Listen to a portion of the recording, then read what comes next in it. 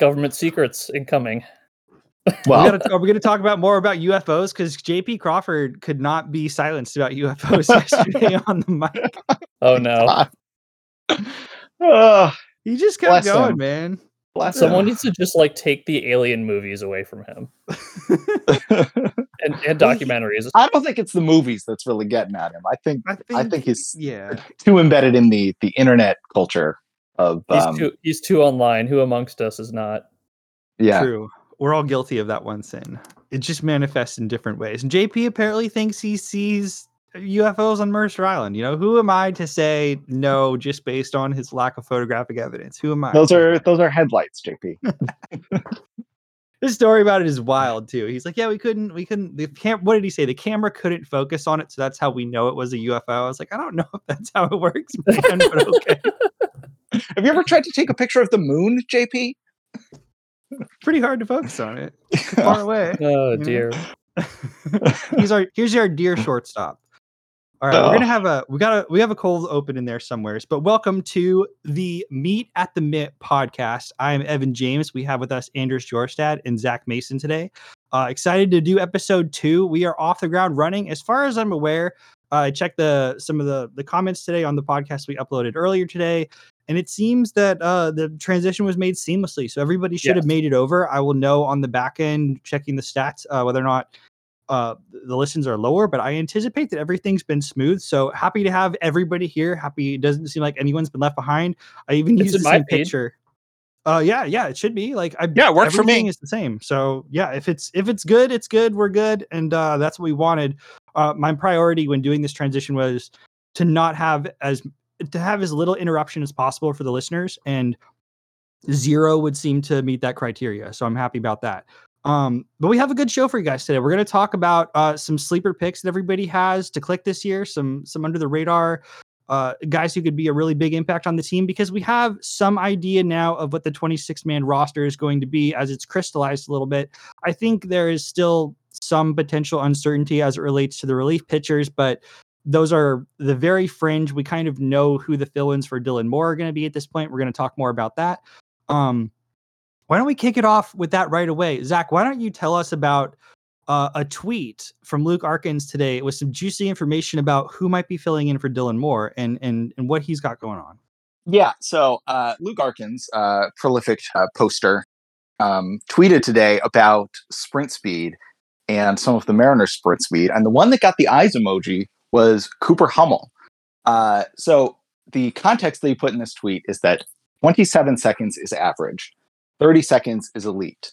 Cooper Hummel, 28.9, which I would like to remind everybody that Cooper Hummel is technically a catcher.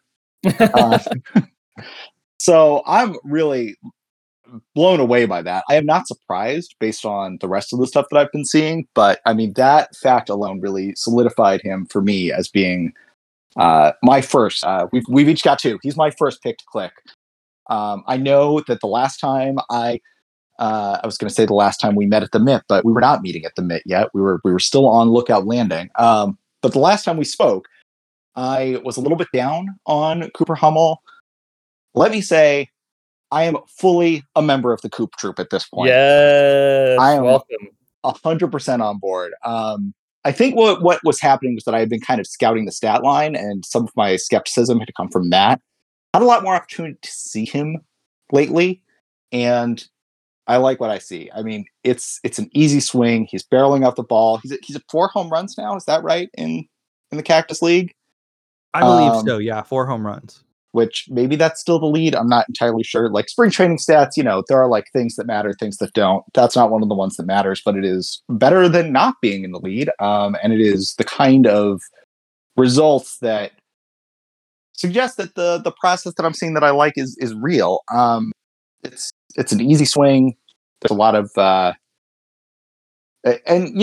we talk about him as a catcher with this sprint speed, but I like what I've seen in the outfield too. That's making good use of that sprint speed. He I thought he was a catcher, and in part that's because DePoto and Hollander, they've got this habit of bringing guys in and then like talking up their versatility that doesn't really exist. It's it's like a grinder profile, but they'll be like Tommy Listella. He can still play third base in 2023. Like, yeah, sure he can. Absolutely. Right. But Cooper Hummel can actually play the outfield. Did you guys see the sliding catch this weekend? I did see the sliding catch. It was impressive. He's It got some real wheels, like not even just on the, like the home base or the 90-foot sprint, but like he's legitimately athletic in the outfield in a way I didn't expect at all. Yeah, you see these guys make these plays that like sort of I think this happened in the World Baseball Classic quite a bit, actually. It's like sort of routine plays that look spectacular because they were like high effort plays because everybody was going at 110%. But that was like a really actually hard catch that he made out there in right field. And, as a catcher, I haven't seen him use his arm in the outfield much, but I would assume that that'll work. So, yeah, I mean, the Dylan Moore injury, I think it opens up some playing time for him. His roster spot seems pretty assured, but yeah, he's my pick to click. What do you guys think? I think that Cooper Hummel is potentially saving us from some really bad discourse. I don't know if you guys have seen what Kyle Lewis is up to, but he's like tearing it up for the Diamondbacks in spring training so far. And of course, I did see that. Did you happen to notice the hardware he's rocking on the knee though? Well, yeah, but and that's the thing, right? It's like, first of all, it's spring training for both of them, for both Lewis and for Hummel. So who knows? But I don't think it was really a question ever of whether Kyle Lewis would be a good baseball player. It was whether he would be able to be a baseball player. So anyway, Cooper Hummel, I'm glad that you're finally aboard the train, Zach. I'm welcoming you on aboard this train. Better late than never, I suppose. What were you going to say? Oh, I was just going to say, I'm super excited about Cooper Hummel and what he could be, but I'm very much still rooting for Kyle Lewis to succeed. I think we all are. And I think you're right. Like, it's not just the discourse being spared of like, oh, this was a trade that failed, but like, it allows us to feel good about Kyle Lewis's success to the extent that he has it. It's like, that's the real gift. And this is one of the things why, like, I said this last time, but the Mariners seem to have purposely targeted Cooper Hummel. It wasn't like they were just like shipping off Lewis because his contract was so big and they had to get rid of him, right? Like, I was of the opinion for, the last couple of years even that Lewis's value was highest to the Mariners. And I thought they were going to hang on to him because I didn't think any other team had any reason to give up anything of value for Lewis. Whereas, the Mariners could just hang on to him until he hopefully got healthy one day and then find out what happens from there. But I guess they got lucky because the Diamondbacks did have interest in him and the Mariners found someone that they, had their eye on and it was a match. But yes, I think Cooper Hummel is a fantastic pick to click. I think I've said a couple things about him. One of which was I think he'll have a 120 WRC plus this year. That was like one of my bold takes on Twitter. That's a bold take. Yeah, and it's bold, but it's not like out of the world bold. I'm not saying he's going to be like 140, 150. That would be out of the realm of possibility, really, unless you're Joey Meneses. But and another one of the things I said was I think he will be the starting DH by June. Do you think that that's an accurate depiction of what his role will be? Oh, I think absolutely. That's a big part of what makes me high on him is that the DH role is so unsettled. Like, that's a real opportunity. It's one thing to be like playing well and trying to sort of force your way into the lineup, but like he makes so much sense on the 26-man roster because he can catch and play backup outfield. And then, yeah, I think he's going to be DHing most days. If it's working out, that's definitely what's going to. He's in a position to get a ton of playing time, like almost regardless of where it is, whether it's as a third string catcher, DHing, first base here and there, a little time in the corner outfield spots. Like, the dude can play.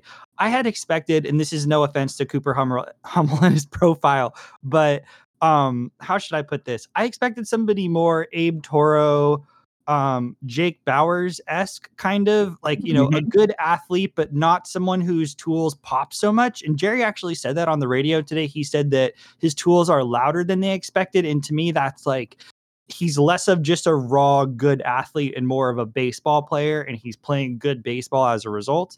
And, when you have somebody like Jake Bowers, he's technically athletic enough and technically strong enough to do everything, but it never really comes together for him. Can't quite hit enough. Defense isn't quite natural enough to take advantage of all the athleticism.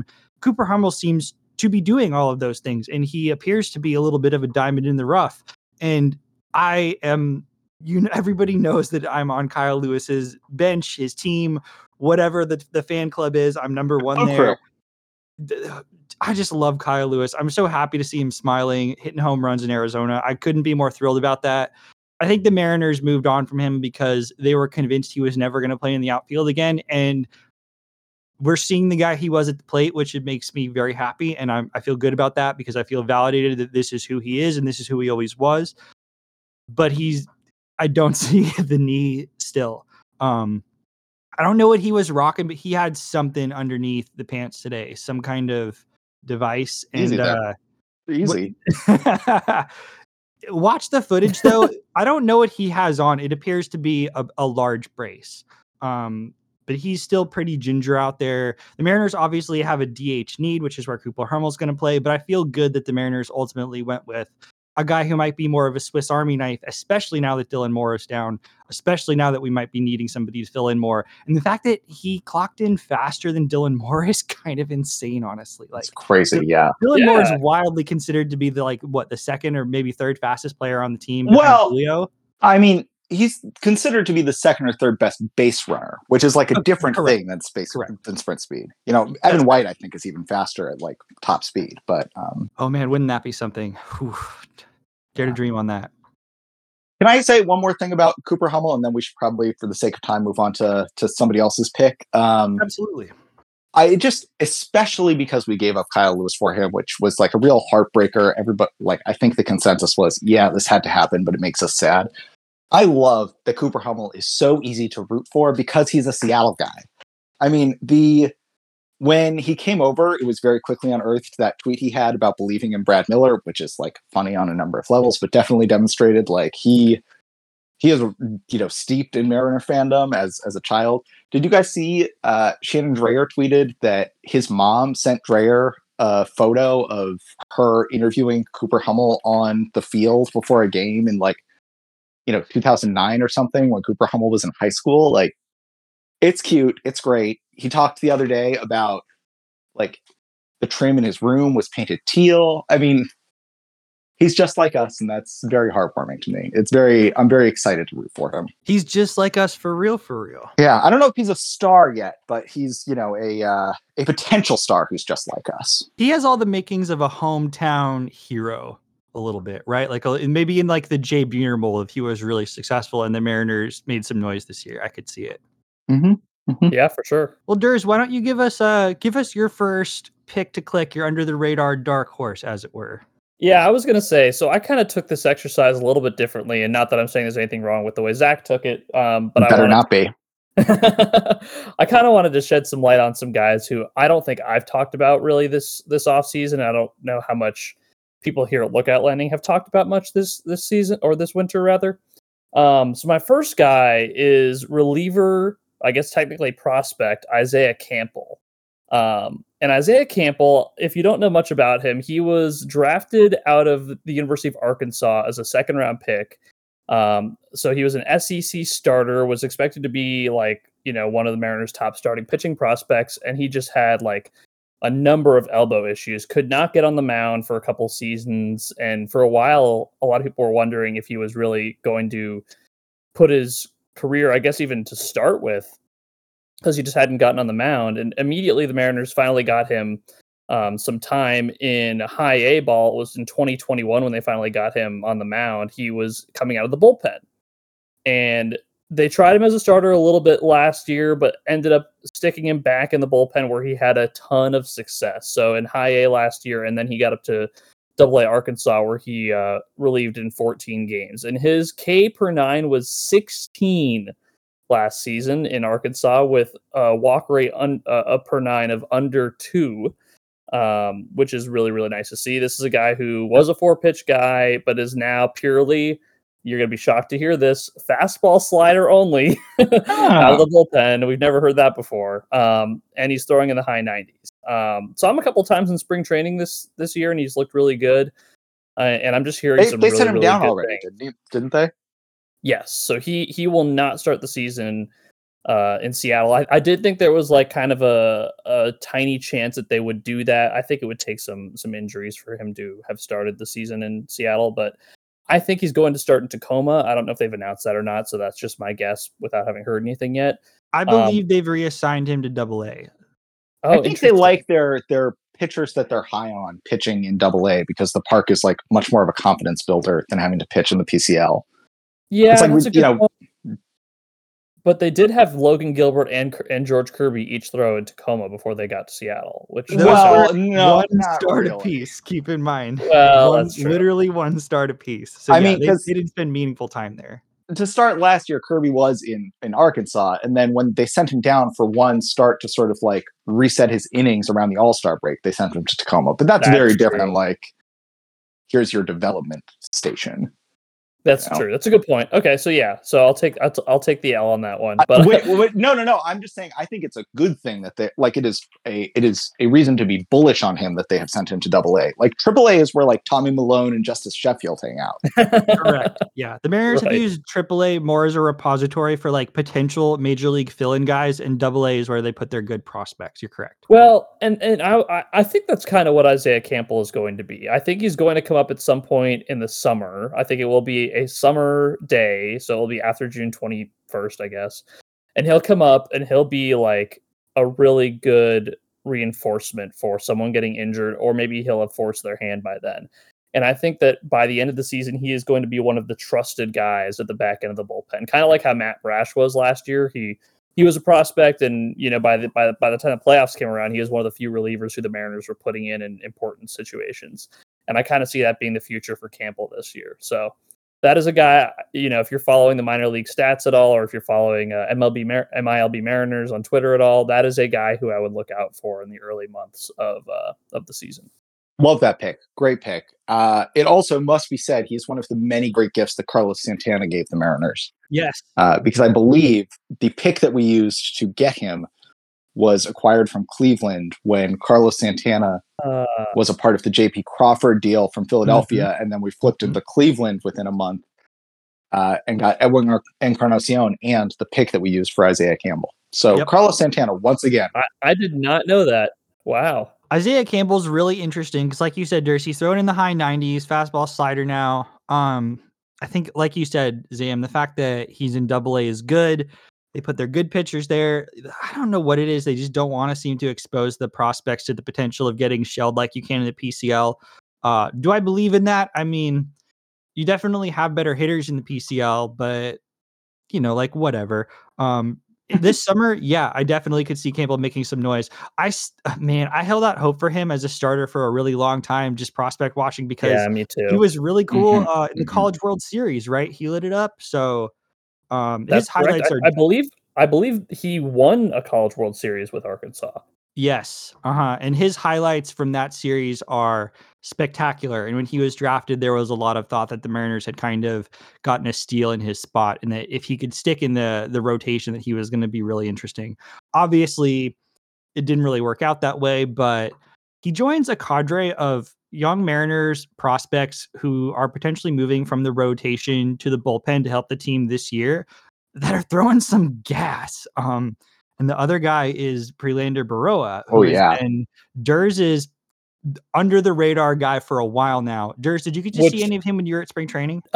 Yes, he did actually come into one game while I was there. And this is another guy who I've been talking about a lot, so I didn't want to use him as a pick to click, but I am in love with Prelander Berroa. I remember when we got him for Donovan Walton, and like a week or two later, we started seeing like ridiculous highlights and ridiculous stat lines that he was putting up, and I was like, what the hell were the Giants thinking? Because that is not a dumb organization. That is not an organization you're going to swindle, right? But I guess everybody is prone to making like really weird moves every now and again.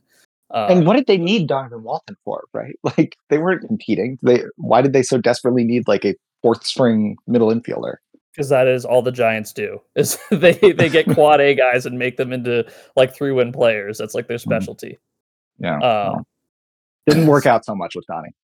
No, but it was a smart move by Seattle because they know what they can develop, and they have in fact developed Prelander Berroa. And Evan, you told me, us, earlier today that Jerry hinted that he would be a starter this year still. I don't know if that's what I took from the quote. The specific question was, who on the Mariners is likely to be this year's George Kirby, the prospect that comes up, takes not necessarily a rotation spot, but is very meaningful from a wins perspective and from a value added perspective over what we might be expecting.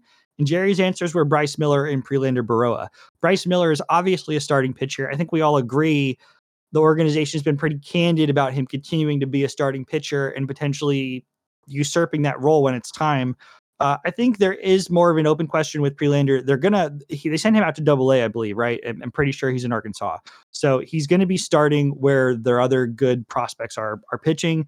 They're going to see how he looks. If he's wild, kind of the same way Matt Brash was starting off last year, I think that they fast track him to the pen. But I don't know. Jerry has on multiple occasions this year, the offseason, during his interviews, kind of raved about the fastball, his secondary pitches being advanced for where he's supposed to be at, and him really not being a work in progress, but being close to a finished product that they want to take a look at. And it really surprised me because he wasn't the name I expected to hear. The Mariners have Emerson Hancock, who is still technically like the chosen one, the first round draft pick, the high investment for this team. Not just the first round draft pick, but like the 1 year we actually had a high draft pick. He was number 6 overall. I mean, that was our 2019 losing season. That was the fruits of that. He's a very real investment for the team. And the team doesn't talk about him that much. It's not that they don't like him, I don't think at all, but he has been, it's much like we saw last year with George Kirby. It's not even that Matt Brash was so underwhelming. It's that George Kirby came and usurped and owned it. And Bryce Miller seems destined to own that 5th spot. No offense to anybody who's pitching for it right now. Mm-hmm. But that makes it really interesting because all of a sudden you've got these gas throwers. You've got Campbell throwing 95, 97. You've got Prelander Baroa throwing 97, 98.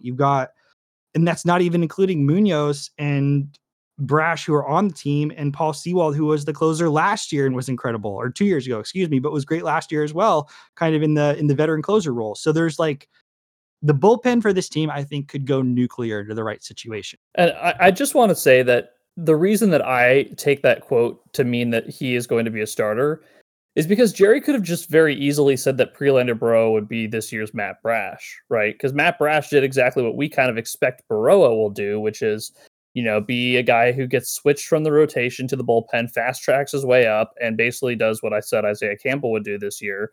Makes his way into the big league bullpen as like a major gas thrower, as a big weapon. But the fact that he considered, I don't know if that's just like the spirit of the question. He didn't want to like change the parameters of the question. He just wanted to name guys who he thought would make a big impact. But yeah, well, if there's one thing Jerry Dipoto is famous for, it's really like honestly answering the question that was asked. So right. Yeah, it's true. And Evan told us to guess who Jerry said, and I thought he would have said Dollard instead of Baroa, because they've been talking up Taylor Dollard like, pretty significantly. There's been a lot of apparently internal comparisons to Colin McHugh, which is like kind of a swingman style role. I likened him to Chris Flexen to you guys, where I said that I thought that maybe, if there were injuries and he gets called upon quickly, I could see maybe like a 2021 Flexen type season where he has, not like amazing peripherals, but good results. And they could shove him back into the bullpen if they had to. So I think that's, between those 4 pitchers, or is that 5? I've lost track. I think between those 4 pitchers, we have a really exciting group of guys who will all likely contribute to the big league club this year. And it's really anyone's guess who will be first to get the call and who will have the most impact. Well, I think Isaiah Campbell really has the inside track because they've already decided he's going to be a reliever, which I think is a result of him having so much trouble getting on the mound in the first place. They were like, all right, let's cut our losses. Let's not try to develop, all 4 pitches. Let's just make him a reliever. He's been very good so far. Like, I think it is the right call to try and keep Miller for sure. And I think Baroa too, like, keep your options open. I think that's given Campbell the sort of the inside track in my view. Yeah, well, the Mariners certainly don't need to rush Prelander Baroa, right? I feel like to some degree there was a little bit of a sense of urgency with Matt Brash. Yeah, because I agree. He was so talented. The Mariners at that point really needed some extra bullpen help.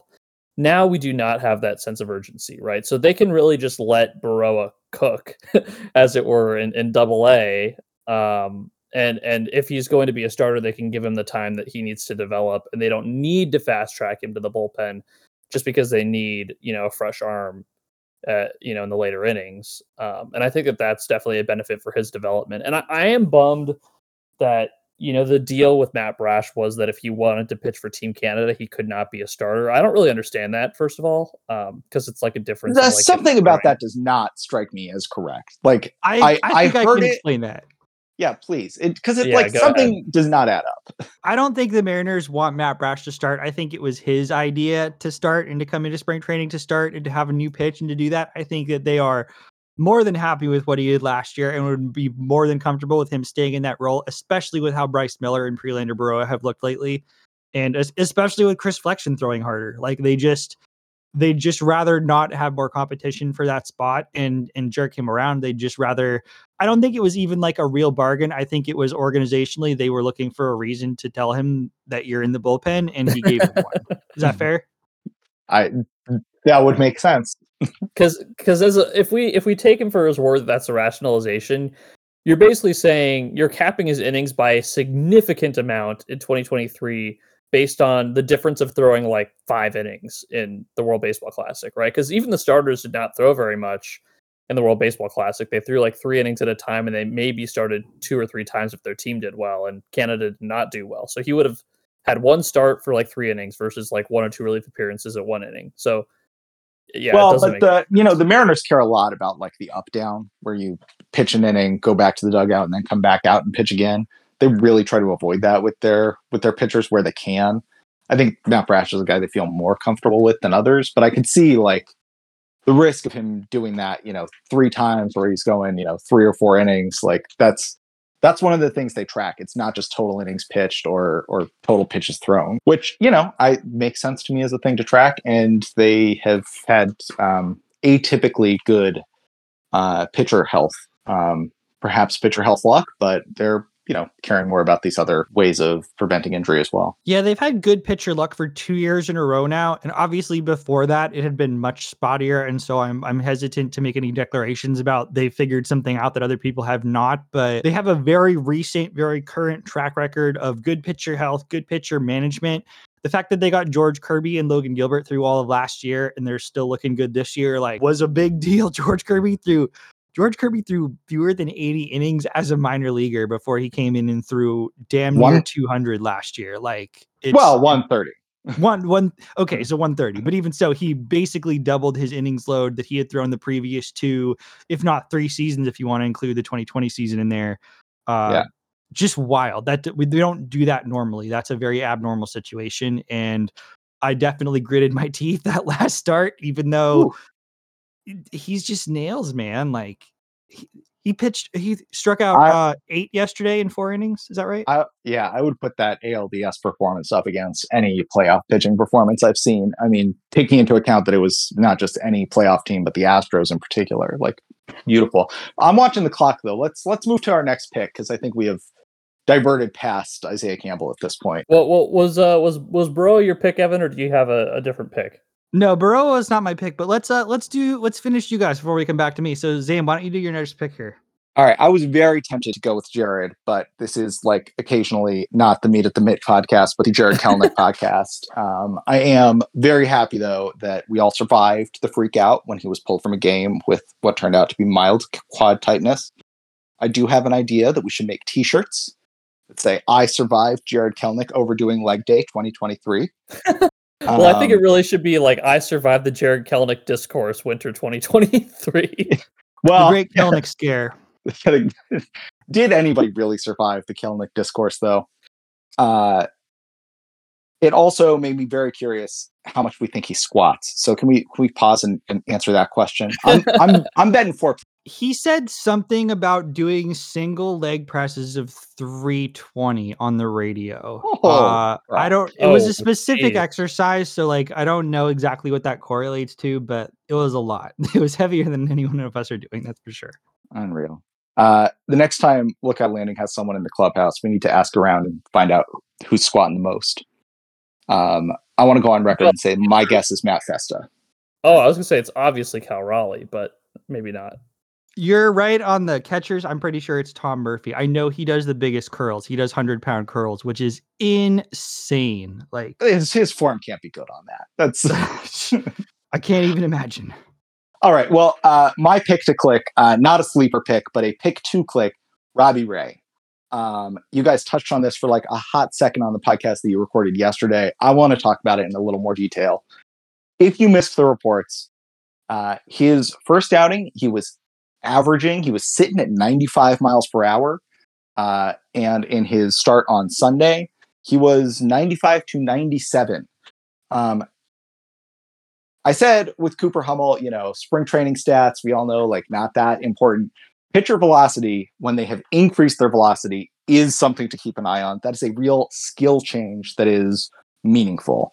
And for Robbie Ray to get up from 92 to 94 to instead being at 95 that would be a huge deal for him.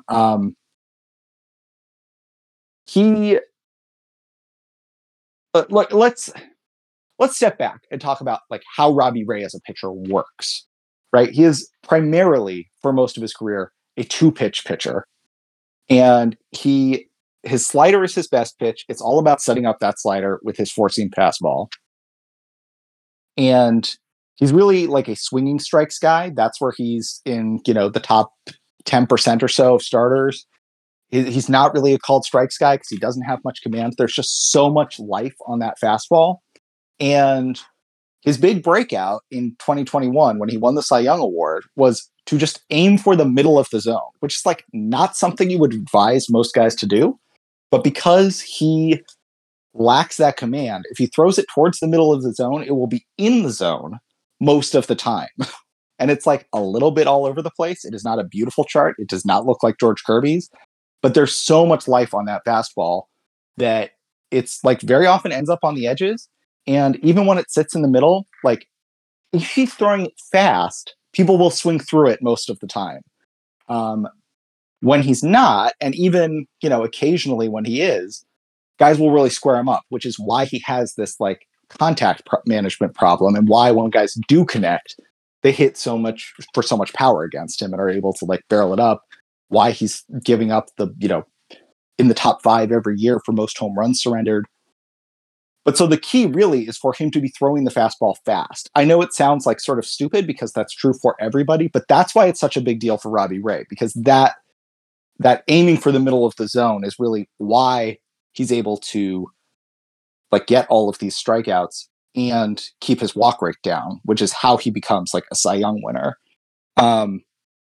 I made this chart for his 40 and 40, which I keep reposting on Twitter for my 25 followers there, showing his fastball velocity tracked against his strikeout rate over his starts in 2022.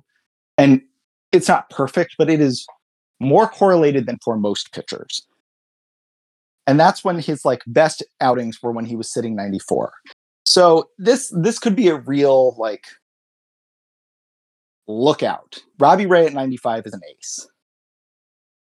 That's my pitch on Robbie Ray as a breakout. He looks to be better at the thing that matters most for his success. Did we not kind of get the whip around on his velo last year too? I feel like there were times where he was hitting what he's hitting in spring training right now. He threw a pitch at 97 miles an hour exactly once. He broke the 97 mile an hour barrier exactly once. He threw 96 and a half or better 8 times out of 1,200 fastballs that he threw. Oh wow.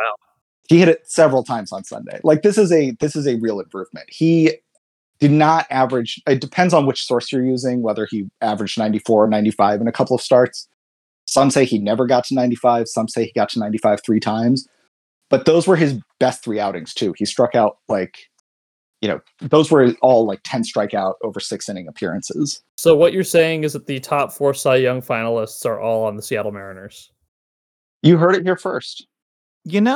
It's not impossible. And I feel like we're going to be talking about if George Kirby is the Mariners' best pitcher very soon. I think Evan, that is a discussion we have.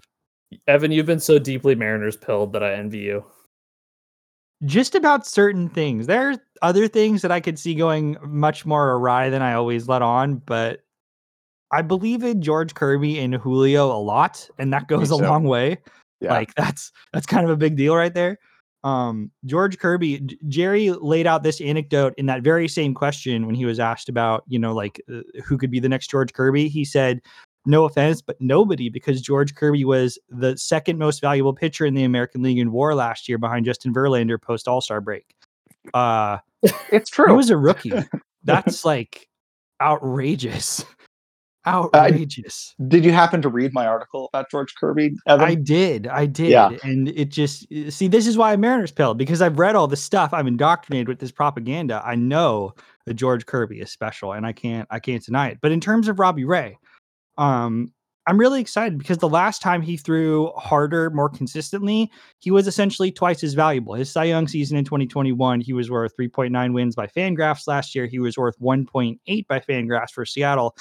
He's basically twice as good, twice as valuable in any case, even if it's, very marginal because he threw roughly the same amount of innings.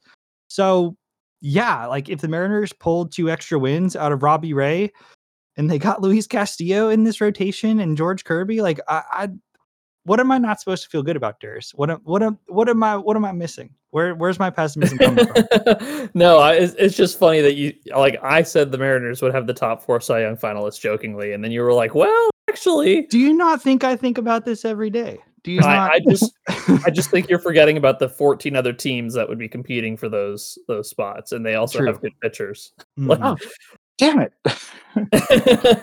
Kyle Geller just picked Robbie Ray in the Lookout Landing fantasy draft. As we were talking, he's going to be my next pick, 2 picks away. Like he's listening to me. Well, he may be. We're on an open channel right now. I guess that's right. Maybe he's in here. Kyle, hello. Yeah. Look, I mean, while you guys were talking, I was trying to think of something about they call fastballs cheese. Like what kind of cheese Robbie Ray is throwing it when he's like at 95, 96, and I did not come up with something good. So if you guys have something. That's like a good Tillamook sharp cheddar right there. Yeah, it's but it's not sharp is the thing. It's like, well, it's sharp because like Robbie is just like a very like aggressive person. I would not call a fastball from George Kirby or Logan Gilbert to be sharp cheddar. Like even if they're throwing it kind of hard, they just like have more personable. I guess I'm not trying to say Robbie Ray's a jerk, but he's much more aggressive. He's like a Max Scherzer kind of, but from the left side. We heard Ty France mic'd up the other day saying he's got an alter ego name too, like Logan Gilbert being Walter. They just call him Bob, which is a lot less creative, but that's Robbie Ray's pitching game. Bob. Yeah, it's also not as like it's not as dramatic, right? It's not like Fireball or like I don't know. I feel like you need something more dramatic. Bob. Well, Walter is like a full alter ego. Bob is more just like a different state of mind. He's Bob when he's on the mound, but Walter is very different. Walter has no recognition of Logan. Yeah, that's right. That's right. All right. Well, a call to the listeners. If you come up with a cheese thing for this, tweet at me. My immediate reaction was that George Kirby throws a nice Swiss and Logan is more of a Havarti cheese. But yes, I think that is accurate. I like it. What does that make? What does it make Luis Castillo? Ooh, a little pepper jack, a little spicy. I was gonna say, yeah. Yeah. Those cheeses that they like put it's like, I don't know. I find it gross when they put the peppers like actually in the cheese. You see that? It's no good. But that's the good stuff. That's the good Tillamook right there. That's man. I tell you guys, out here in DC, whenever I see a Tillamook anything in the fridge, I grab it. Oh, same. Oh man, you got it. It's like I don't know. It's like I'm hoarding when I see Tillamook here. Yeah, you're talking to the DC bureau here. I do want to say, Zach, that I take slight offense to you calling yourself the junior Washington correspondent because you're actually the junior Washington correspondent, and I'm the senior junior Washington correspondent. You're the DC bureau chief. Do not downgrade yourself. I was just taking it in senatorial terms, or the senior is the one who was elected first. No. We're a news organization, and like every serious news organization, we have a DC bureau, and you're the DC bureau chief. You need to get it on your business card. I'll wear that proudly. Vox Media DC bureau chief. I like it. Or actually, yeah, Yeah, pretty much.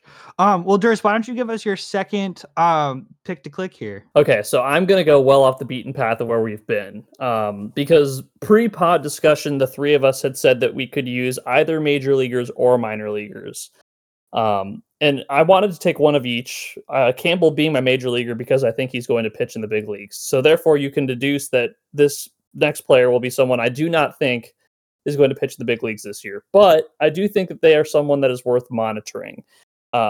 Whether that's because they'll be pitching for the Cincinnati Reds in 2026 after we trade them for Jonathan India, or whether they're still on the Mariners somehow, that remains to be seen. But my second pick to click is Walter Ford. This The is vanilla a guy missile. that's right. And I still, for a long time, I tried to decide whether I thought the vanilla missile thing was endearing or annoying, and I'm falling on the annoying side now because I just think it's just like, I bet that like He's a kid, 20-year-old. He lacks restraint. Cut he's him a not break. even. He will figure it out. He's actually, I think, going to be 18 this season, which is come on, yeah. Yeah. I also did not know how to tell a joke at 18 years old. He'll get it together. It's true, but that's part of the reason why he's so excited. The Mariners drafted him last year at 17 years old, I believe in the third round. And he has been getting a lot of like chatter in the prospect community this winter, as like someone to look out for. And this is not a guy who even has thrown an inning in the organization yet because he was drafted straight out of high school. They wanted to limit his workload, so they just let him kind of chill in Arizona, get some coaching, and then develop this winter. But I don't know if you guys saw him pitch bullpens in spring training. There was like a video of him throwing, and someone commented and said, looks just like Tim Lincecum. And he said, that's exactly what I'm going for. Like he was my idol growing up. And that's like the guy I model my game after. So if you go and you find that video, you can see him pitching and he looks exactly like Tim Lincecum. Now that can be both exciting and terrifying at the same time, because as we know, Tim Lincecum had like 2 glorious seasons that went out in a burst of flame. But if that's what we get from Walter Ford, that would certainly be, I would welcome back-to-back Cy Young seasons if we never see him again. That said, this is a guy with a 4-pitch repertoire. He's got the standard fastball, curveball, slider, changeup.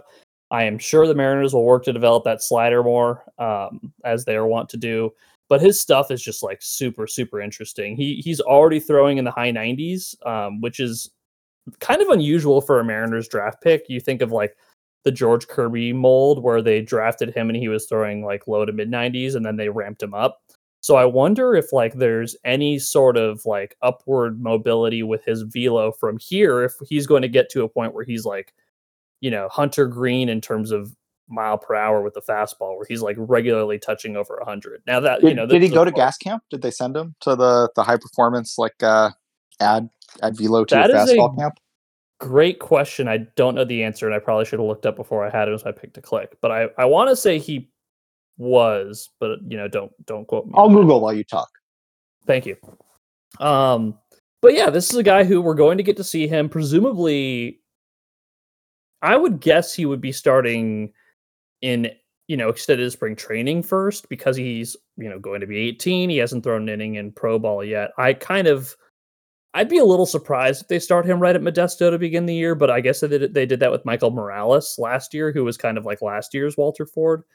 But I think at some point he will get time in Modesto, regardless of whether he starts there or not. And I'm just going to be very being what just like camp. Well, yeah, extended spring training, which is what they do a lot with the high school guys. They just leave them in Arizona. They pitch games against each other before the ACL starts. And at that point, they might have him throw a couple of games there and then reassign him. That's kind of what I would see the trajectory being. But, again, anything's possible. I'm just very interested to see, what a season of his is like, because there is a world where like he sets Modesto on fire and like shoots up prospect boards and all of a sudden becomes like a super interesting pitching prospect at a really young age. If we're talking about guys who like could be on the BA top 100 this time next year, I think this is one guy who's like at the top of that list of potential guys. So this is a guy who I think you should be paying attention to this season, as hopefully the Mariners make it not a requirement to pay attention to the minor leagues this year, but he's a guy who you can keep tabs on. He did go to gas camp with Orlando Baroa and Isaiah Campbell and Michael Morales. all of whom we've talked about. Yeah, so but this is like, for those who are like not minor league hounds, this is like the high performance camp is where the Mariners send the prospects. They really think it is worth investing more of their time in. Like, obviously they have training plans for all of their minor leaguers, but this is where they like want them really under their direct supervision and guidance. It's where they send Jonathan Clase and Harry Ford and Starlin Aguilar, Cole Young, who was last year's first round draft pick. So it's a sign that the Mariners believe in him too. Zam, you said the name, so I feel like I gotta kick it off from here. Go on. My pick to click is Jonathan Clase. I apologize if my pronunciation was bad. Jonathan Clase. I considered him, so I'm glad that you picked him. Yeah, he was drafted, or I should say he was signed by the Mariners in 2018. So he's been kicking around the organization for a while, I believe, with their international academy. He's finally going to get a full proper minor league season this year, although I think he played just a little bit last year in high A. I could be wrong about that, but if he hits, he could be in double A this summer. And he has a little demo in his profile. He's incredibly jacked, but relatively small. He's only 5'8". He's really interesting. He's super fast, plays good defense, more power than you would expect. I'm really curious to see what a full year looks like from him against more advanced competition. He's been a little bit of a sleeper pick for a couple of years now. And like, obviously 2018 was 5 years ago at this point. So, it's kind of time to see whether or not he's really going to live up to that pedigree, but he's a really interesting guy. And he's a name that I heard quite a few of the Mariners player personnel say during various interviews this spring, and I didn't expect that. I didn't, you never really know who they're going to point out as having caught somebody's eye, and I heard a little bit of him. So I'm intrigued. I'm definitely intrigued by him. Well, they added him to the 40 man. He was Rule 5 eligible this offseason, and so Yes. they added him. Mm-hmm. And this is like, the 2022-2023 offseason Mariners are not in a position to be just like handing out 40-man spots. They've got a little bit of a crunch. They've got a lot of good prospects. They've like got a real like competitive team they're trying to field. So to give a 40-man spot to a guy who has, functionally never hit above like high A at least, I think really low A, that's a big deal. I'm not surprised they're talking about him. They clearly believe. Well, it's and that's kind of when I was super surprised, and that's kind of when I raised my eyebrows, because I've been interested in Jonathan Clase for the last couple of years, but I would not say he was someone who I really thought was, going to be a high impact player. But when they added him to the 40 man, it was like, oh, like they really think something of this guy, because he's 20 years old, and as you mentioned, has not played above Modesto, hasn't even touched Everett yet. So the fact they put him on the 40 man means that they thought someone was going to take him and start him in the big leagues this season, because that's the only reason why they would need to do that. And it's notable that they chose to protect him when they did not choose to protect their minor league hitter of the year this season, who played in AAA, which is Robert Perez Jr. Well, I guess Robert Perez Jr. played mostly in Everett, but he touched AAA. So I think that's pretty notable that like they found Clase to be more worth protecting than some of their other higher up players who presumably would be more likely to succeed in the big leagues and thus be claimed by someone. So I wonder if, did they think that someone like the Reds or the Tigers were just going to like hide him on the bench and make him pinch run all season? Like, I mean, it's conceivable. He stole 55 bases last year. Like, that's people have Terrence Gore on the roster. Yeah, that's true. But like for a whole year, I'm just curious what they thought what's the universe where like they never got him back. And I guess that's that speaks to how much they believe in him. They thought that there was a decent chance he would not only make a roster but be good enough to stay there all year, and we would not see him again. Love it. All right. Well, in the interest of time, I'll do my last one so we can wrap up here. My other pick was third base, first baseman for the Modesto Nuts in 2022. I'm hoping he's going to be in Double A this year in 2023.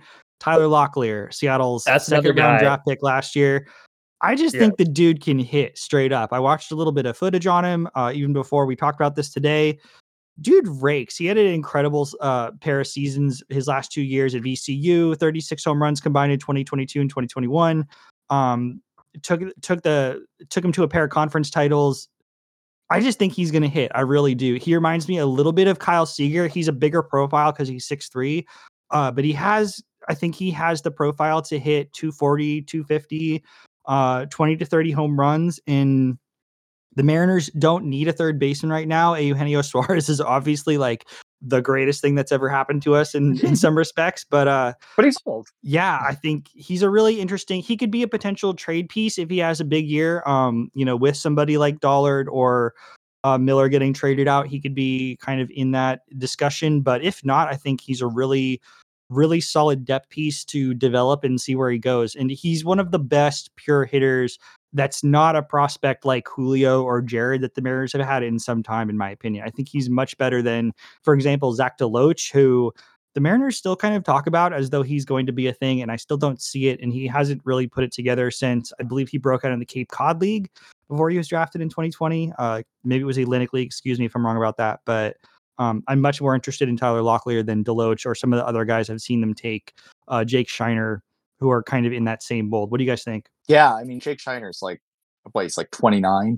I would definitely be betting on the Tyler Locklears of the world over someone like that. But I agree. I think I'm trying to confirm he also went to the high performance camp. I'm pretty sure. I think that's a great pick. He was another guy I strongly considered including. I don't know how into the fantasy scene you guys are, but because I'm in 2 dynasty baseball leagues now, I follow a bunch of prospect people that are like national prospect people, and because of that, like I'm surprised when they talk about Mariners. Like last year, Edwin Arroyo started to get some buzz among those people, and I was like, oh, this isn't just like us with the rose-colored glasses. This is like a player people believe in. And I saw a lot of chatter among national prospect people this winter about Tyler Locklear. And that was super shocking to me because I don't even think Mariners people have been talking about him that much this winter.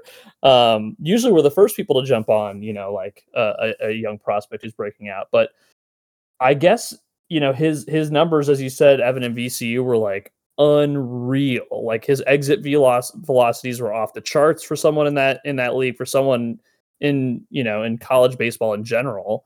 And he continued to put together those results in single A. I think that this is a guy who's like got the potential to be like a slept on hitter who I guess in kind of the same mold that like a Mitch Haniger or like, Cooper Hummel right now is, like a guy who isn't going to make the top 100 lists, but he's going to be an everyday impact player in the same kind of mold as those two guys. Hopefully, I guess, with Hummel.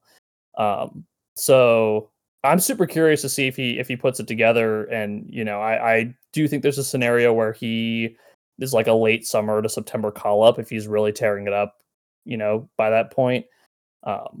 But either way, it's just fun to have like a hitter, like a real hitter in the minors to be looking at. And not to say that like Harry Ford and Cole Young aren't real hitters, but they're like 5 years away, and Tyler Locklear might not be. Yeah, we could use a little hope on that front. It, we talk about the Dylan Moore injury opening up space for Cooper Hummel. Like, it's a good thing it does because that Cooper Hummel's there, because the cupboard is thin after that. Agreed. It is thin. Anything else for today, guys? I think we should wrap it there. That was a really good discussion. I think we dug a little bit on some of the prospects, which actually, we've talked so much about the major league team the last couple of years that I've liked moving away from the prospects a little bit, but it is fun to, hang with the boys and look back a little bit and see who's coming up, because I don't miss prospect watching quite so much because the team has been more fun, but there are some names here that I do like a lot. I think that much has been made of the Mariners prospects, the farm system rankings not being as good as they were obviously a couple years ago. And yeah, what are you going to do when you graduate Logan, Julio, Jared, and Kirby like in the same 2-year span? That's just like, that's insane, guys. We have to be grateful for that, because again, like it would be genuinely difficult to have gotten more out of Julio and Kirby in particular last year. That is a 10 out of 10, 99th percentile return on your prospects for rookies, right? Like, yeah, it is. So anyway, we'll wrap it there for today. I'm Evan James. You can find me on Twitter at Evan James Audio. You can find Durs at Anders Jorstad. Zach, I'm not looking at Twitter right now. What's your handle? It's real Zach Mason. Zach real with an H. Real Zach Mason. Yeah, we're going to be doing multiple episodes every week going forward. Being at the Mitt podcast. Thanks for joining us, and we'll see you next time.